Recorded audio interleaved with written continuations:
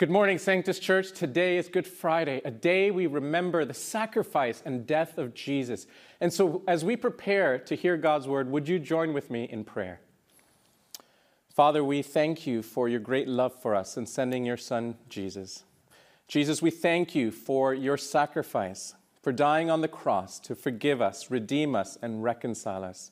And so as we prepare to hear your word, open our hearts, prepare us that we may live out your truth. In Jesus' name we pray. Amen. Amen. Some of the most glorious building projects all over the world have been done in stone. When you think about the Great Wall of China, what an extraordinary engineering achievement it is. It's built in stone. The Great Pyramid of Egypt was made of stone. The cathedrals in Europe, like Notre Dame and other places in Europe, were built over 100 years ago with stone that quarried out and shaped and fit together almost like a jigsaw puzzle and soars to heights of close to 400 feet with glorious stained glass. But none of them compare to the building structure that God is building, the Church of Jesus Christ. And each of you, if you are a child of God, are called into, as 1 Peter chapter 2 says, living stones that in some mysterious ways were quarried out from Satan's dark kingdom and have been brought over into the kingdom of the beloved Son. And you have been set in place as living stones in the glorious church structure that is rising up.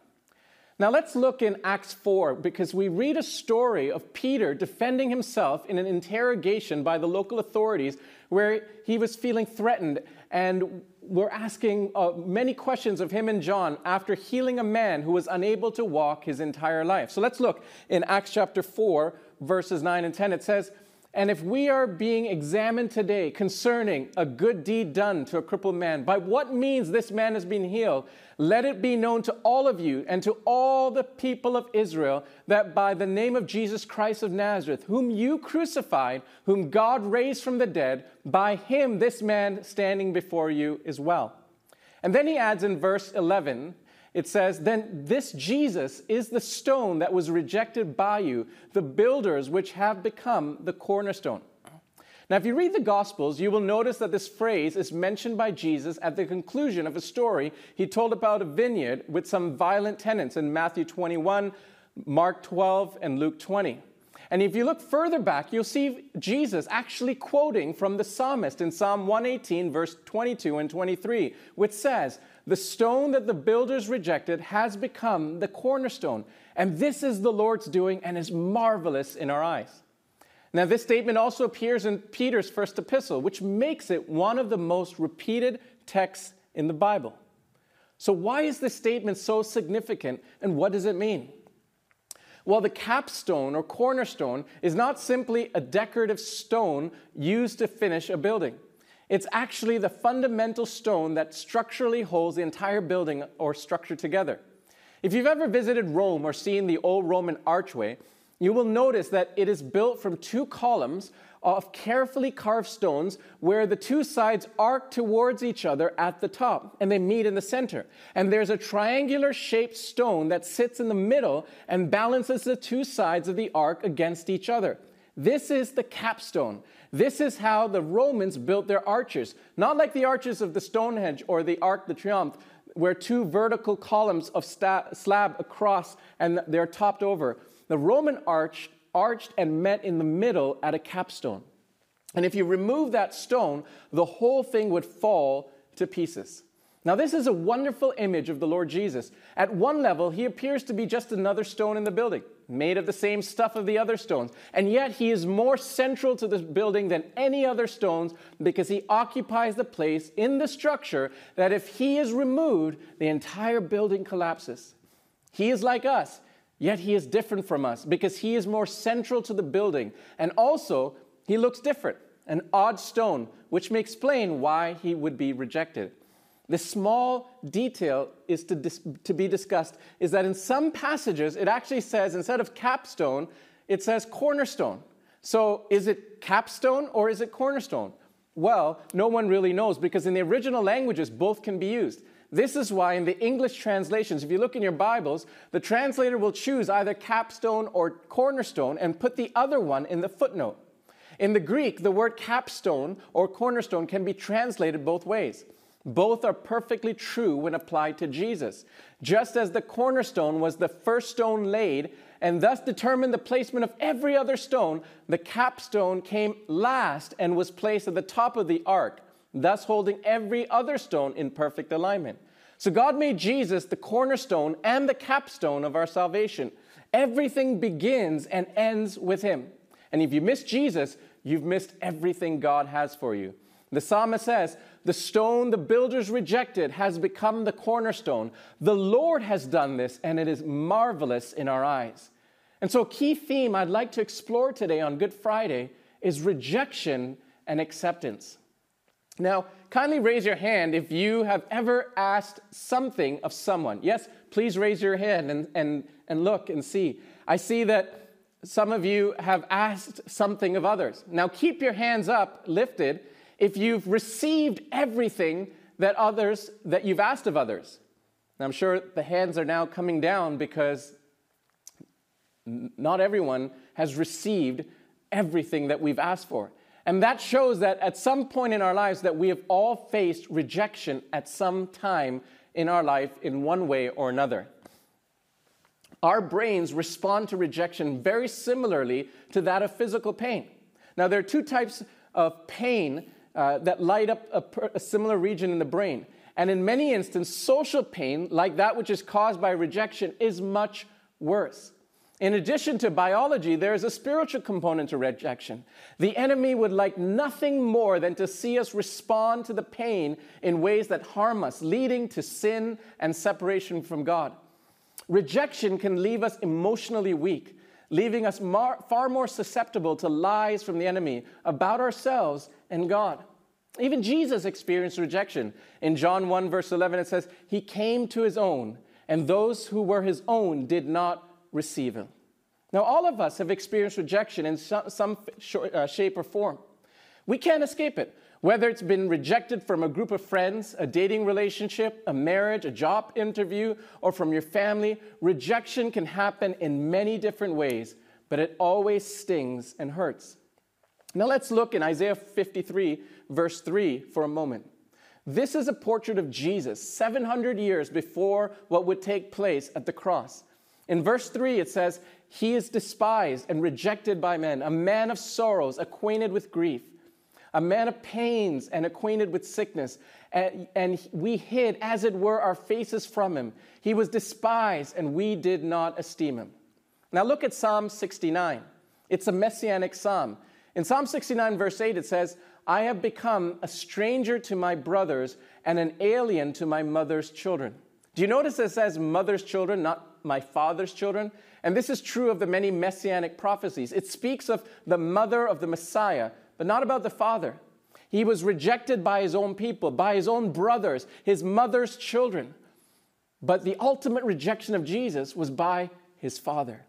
We need to turn to Matthew 27, 45 to 51. And as you read, this is a description of the closing moments of Jesus on the cross. From the 6th hour to the 9th hour, from actually 12 p.m. to 3 p.m., darkness covered the land. And at the 9th hour, Jesus cried out, as both Matthew and Mark's gospel record, this heart-wrenching question. In Matthew 27, 45 and 46, and Mark 15, 33 and 34, Jesus cries out, my God, why have you forsaken me?" Which is quoted from David's messianic Psalm 22.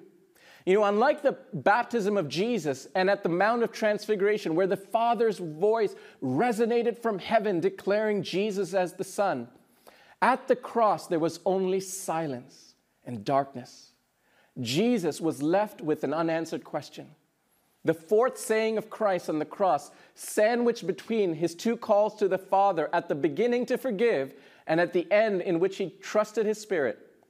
This unique cry was because this is the first time he calls out to God without referring to him as Father. For many of us, we too question God about the circumstances of our lives. Why? Why did this happen? What's next for me?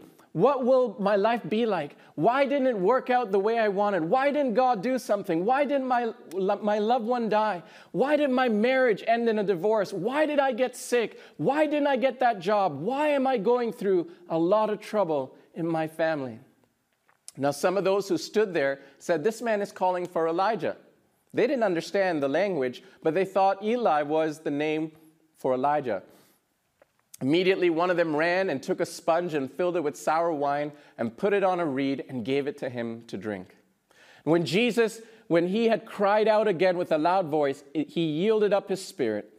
And we read how the veil of the temple was torn in two from top to bottom. That was the ultimate rejection. To be rejected by men was painful, but to be rejected by his Father was the ultimate. For the first time in the history of the universe, the Son of God prayed, and there was no answer from the Father. Why? Because he had been made sin with our sinfulness, and God had to deal with him as with sin, reject him, refuse to accept him. And so he died, not because of the crucifixion, but of a broken heart. You know, the New Testament tells us nothing of what went on inside of Jesus, but the Old Testament does. Again, back to Psalm 69, verses 20 and 21, it says, "Reproach has broken my heart, and I am full of heaviness. I looked for someone to take pity, but there was none. For comforters, but I found none. They gave me gall for my food, and for my thirst they gave me vinegar to drink." We know that was fulfilled on the cross, these verses. But notice what Jesus died of: a broken heart. Reproach has broken my heart. Normally, crucifixion would not have caused such a quick death. And Mark 15, verse 43 describes the amazement of Pilate that Jesus died so quickly. It says, Joseph of Arimathea, a prominent council member, was himself waiting for the kingdom of God coming, and taking courage, went into Pilate and asked for the body of Jesus. And it says this: Pilate marveled that he was already dead.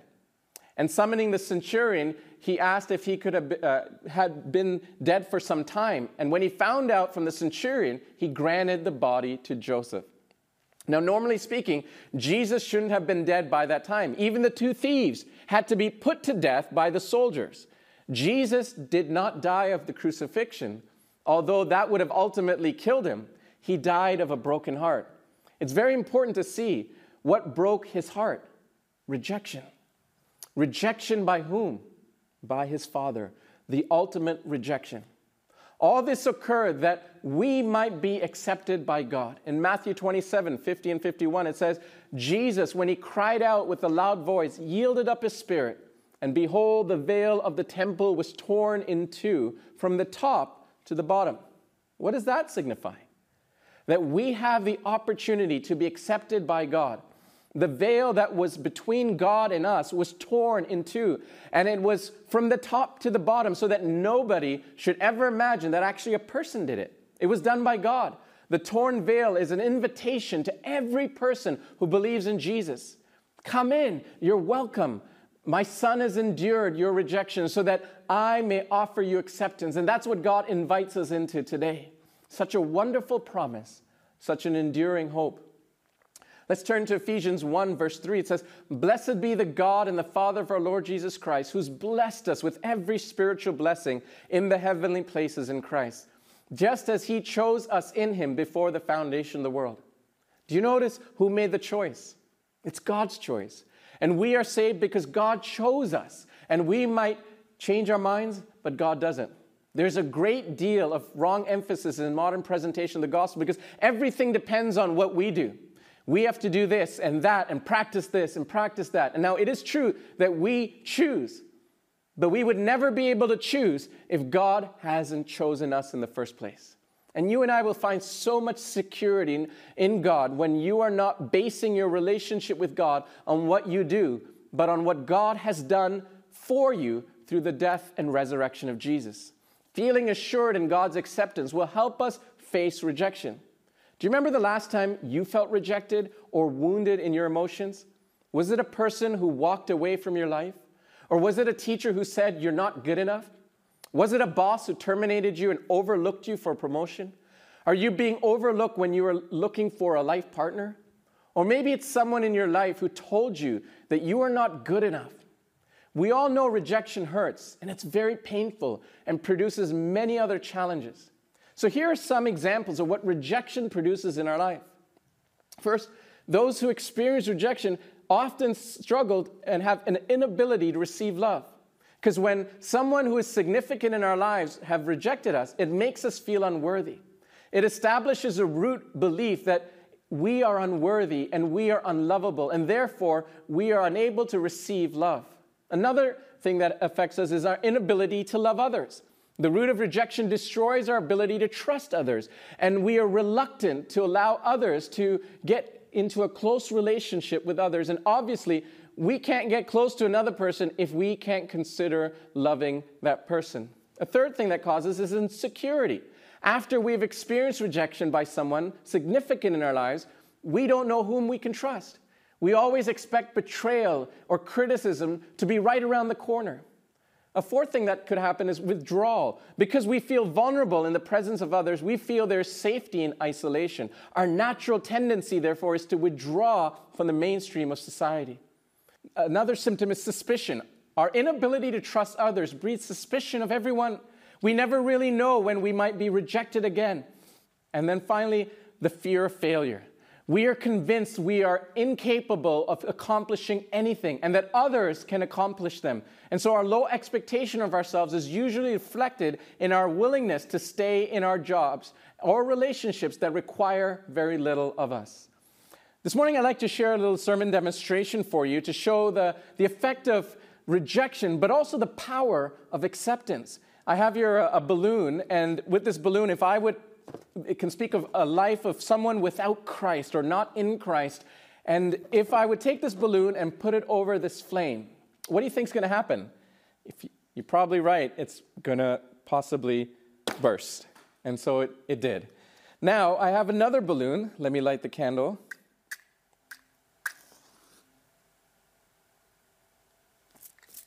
I have another balloon, and this balloon is a balloon that I've written here, in Christ. And when Christ is in our lives and we are in Christ, we find identity and purpose and community in Him. And so if I took this balloon with Christ in our lives and our lives in Christ, and I put it over this flame, see, we face rejection. It doesn't mean that because we follow Christ, rejection is not going to happen. And you can see this flame over the balloon, and it's not bursting. It's not destroying. It's not destroying our lives, because what happens to rejection in our lives if we don't properly find our identity and our acceptance in Christ can destroy our lives. It can, as we saw with the balloon, it can burst. It can affect us very dramatically in our lives. But when we have Christ in us and we are in Christ, then when the balloon is over the flame, when over the heat of rejection, and when we're experiencing an insecurity and withdrawal and suspicion and the fear of failure and the inability to love, we can turn ourselves back to Christ and find our identity and our hope in Him and find that assurance and acceptance. Because He was rejected, you and I can be accepted. And so that's the hope of finding our identity in Christ. Now, there are two types of rejection. The first is when we are rejected or feel rejected. The second is when we reject others, particularly rejecting God and faith. Now, there seems to be a surge in the number of people that we see turning away from the Christian faith. According to a study conducted by Pew Research Center, the number of people that identify as Christian is declining at a rapid pace. From articles to social media posts, it seems that many people who have chosen to reject Christianity indicate that church abuse, hypocritical actions by pastors or church leaders, rigidity, and racism within the body of Christ are the most common reasons given for their departure. Maybe what people are rejecting is not in fact true Christianity, but rather misrepresentation of the Christianity from people who either are ignorant of what Scripture really says, or from people who act as wolves in sheep's clothing, who intentionally harm and prey on Christians, or even the unrealistic expectations we place on leaders to be a certain way that is humanly impossible. Some will leave the church or Christianity because of man-made rules, or abuse, or hurt by leadership, or others because of disappointment with God. I've known people who've turned away from their faith because God didn't live up to all the things they've heard He would do for them. They never received the riches, the children they wanted, the marriage partner they were promised if they lived faithfully. Their lives were not free from the suffering that was promised by the prosperity preacher.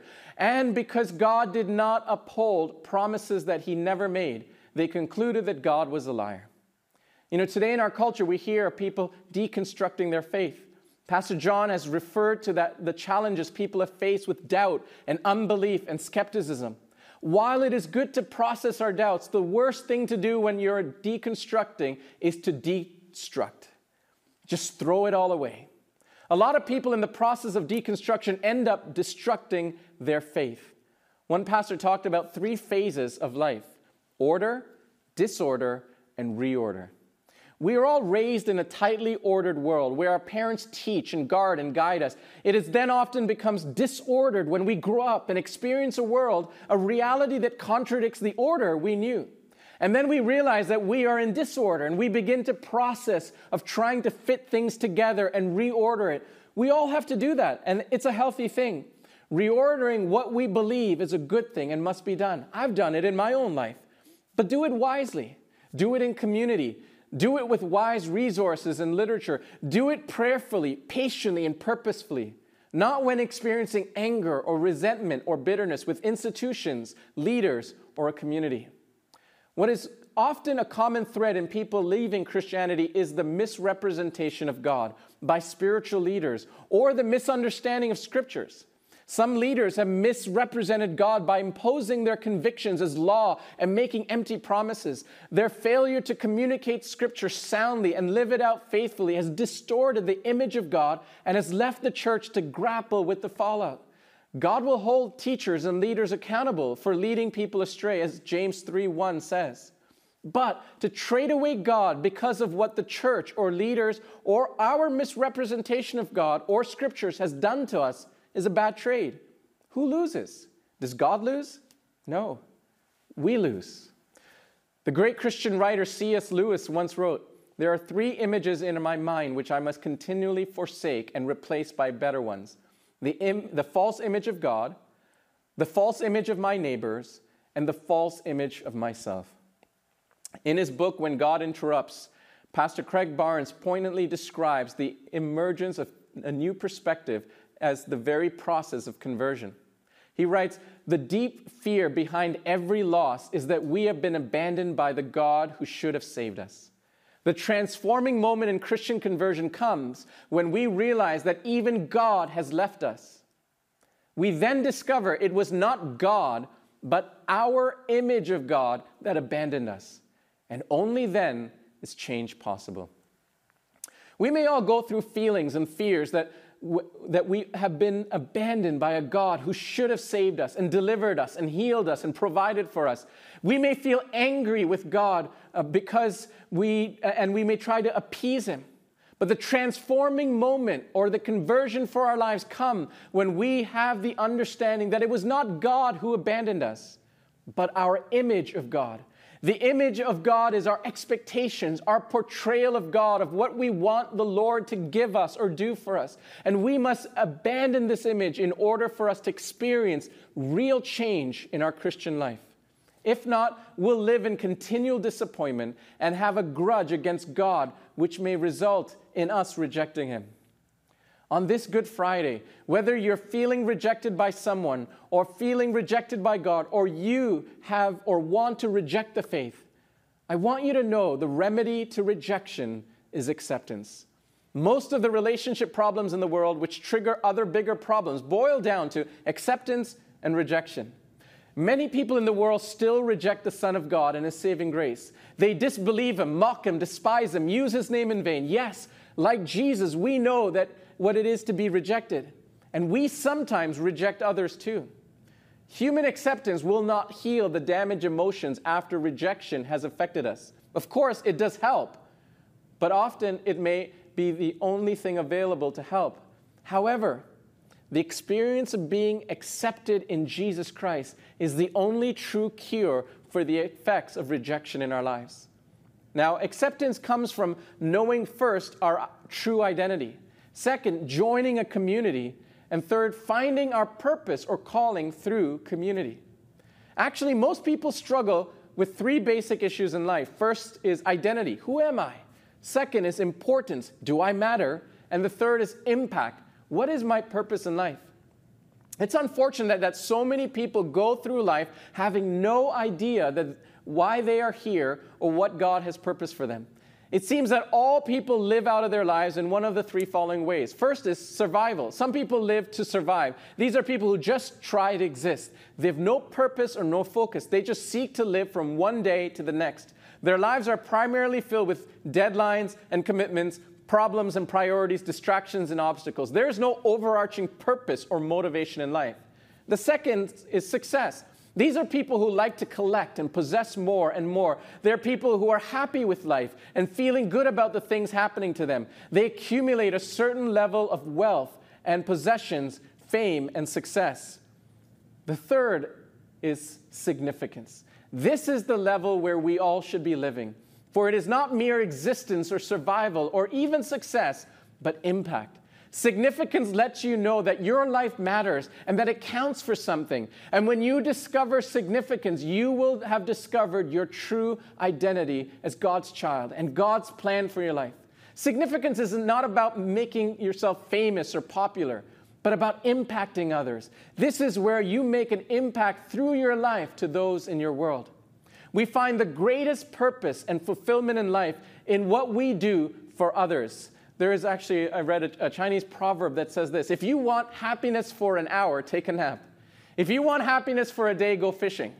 If you want happiness for a year, inherit a fortune. But if you want happiness for a lifetime, help somebody. Paul writes this in Ephesians 2, verse 10. It says, "For we are God's masterpiece. He has created us anew in Christ Jesus, so that we can do the things He's planned for us long ago." Therefore, you are created for a purpose. You are created with a purpose, and you are created for God's purpose. Colossians 1:16 says, "All things have been created by God, and all things find their purpose in God." God's purpose for your life is far greater than your own personal fulfillment, your peace of mind, or even your happiness. It will last longer than your family, your ministry, or even your dreams and ambitions. And to know why you were placed on this planet, you must begin with God. You and I were born by His purpose and for His purpose. For thousands of years, people have been in the pursuit for meaning, identity, and the purpose of life. And the reason for this is because we typically begin at the wrong starting point, ourselves. We ask self-centered questions like, what do I want to do with my life? What are my goals, my ambitions, my dreams for my future? Focusing on yourself will never reveal your life's purposes. Focusing primarily on your needs and wants and desires is not helpful because our lives need to be oriented around God, not ourselves. The psalmist says in Psalm 57, verse 2, "I cried out to God Most High, to God who will fulfill His purpose for me." So it's not really about your purpose, but God's purpose. Your purpose is found embedded into God's purpose for creation. God is not just the starting point of our lives. He is the source of it and the goal. He's the cornerstone and the capstone. And to discover your purpose in life, you must turn to God's Word. Ephesians 1:11-12 says, "It is in Christ that we find out who we are and what we are living for. Long before we first heard of Christ and got our hopes up, He had His eye on us. He had designs on us for a glorious living, part of the overall purpose He is working out in everything and everyone." This verse gives us three insights to your purpose. First, you discover your identity and purpose through your relationship with Jesus. Second, God was thinking of you long before you ever thought about Him. You may choose your career, your spouse, your hobbies, and many other parts of your life, but you don't get to choose your purpose. Third, the purpose of your life fits into a much larger cosmic purpose that God has designed for eternity. Jesus, as the cornerstone and capstone, was rejected because the builders didn't recognize the identity of the stone, the importance of the stone, the impact of the stone would have. It was left alone and forgotten. It seemed like the stone had no purpose. But God took that stone that the builders rejected and made it the cornerstone, the capstone. What is rejected by people or the world, God accepts and gives purpose and significance. When we put our faith in Christ, God looks at us just as he looks at his own dear Son, righteous, acceptable, perfect, beloved children. So in spite of our sin, you and I wear the righteous robes of Jesus. What a great paradox. We, the unacceptable, are accepted by God forever and ever. Nothing in all of creation, neither our sin nor death itself, can separate us from God's love. Through faith in Christ, we are born again into new life, eternal life. Jesus was rejected and forsaken for a time so that we will never be rejected or forsaken. Jesus' rejection means our acceptance. When I was born, I had a small birthmark on my lip called a hemangioma. The doctor said it would go away after some time. However, it continued to grow, and I also, being self-conscious of it, would constantly bite my lower lip, and constantly biting it also made it to enlarge to a very prominent, notable size, to the size almost of the grape. And so from my childhood to my teenage years and into my 20s and early 30s, I had to live with a lot of insecurity because of my birthmark. In my childhood, some kids would make fun of me and make me all the more insecure, which created feelings of rejection. Now, I was fortunate to have some surgery in my 30s to try to get some of it fixed, which helped. But looking back at my life, my birthmark was actually the single most impactful source of character formation. The years of humiliation and insecurity and negative words said formed empathy and a willingness to forgive others and an attitude of humility. From a young age, I had to learn to respond maturely when confronted with negativity. Through all my social interactions, I also formed a lot of compassion for those who have physical ailments and deformities and for those who have insecurity about their body image and physical appearance. If you've experienced rejection and humiliation and name-calling and bullying because of how you look, I have a lot of empathy for you. Those scars are painful and can alter the direction of your life. And if you respond to rejection with bitterness and anger, it can derail your purpose and what God wants to do. The builders rejected the cornerstone and the capstone because it was an unusual stone. It wasn't pretty or beautiful. It didn't seem like the ideal stone. They wanted something perfect, and the stone was rejected. Look what Isaiah 53 verse 2 says about Jesus. He had no beauty or majesty to attract us to him. Nothing in his appearance that we should desire him. As the cornerstone and capstone, Jesus experienced rejection. And so if you're feeling rejected and isolated, feeling forgotten, God the Father is here to accept you. On the cross, after experiencing various forms of rejection by the people he loved and served, Jesus prayed, "Father, forgive them, for they know not what they're doing." In response to rejection, Jesus extended forgiveness. Will you forgive those who have hurt you and rejected you today?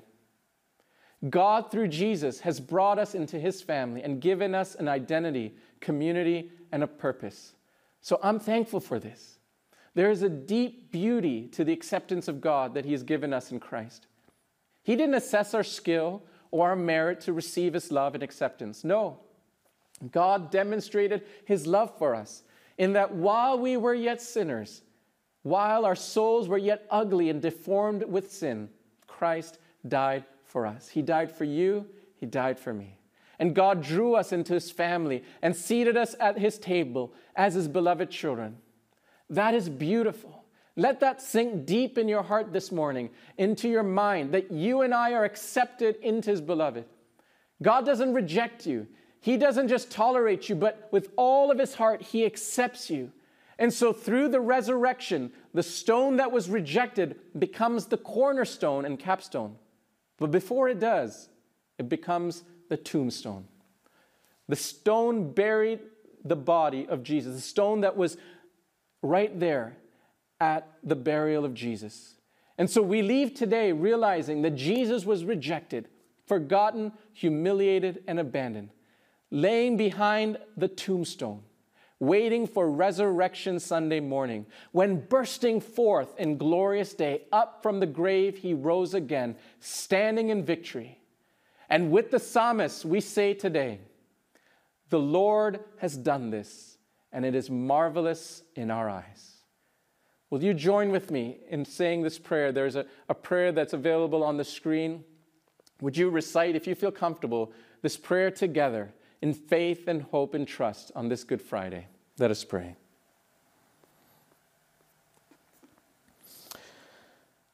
Father, we thank you for accepting us into your family and your kingdom. Help us to live confidently with the assurance of the identity you've given us and the purpose you've called us with. Forgive us when we are tempted to reject you and despise you in the church, your bride. Jesus, thank you for dying on the cross and experiencing rejection that we might be accepted. In Jesus' name we pray.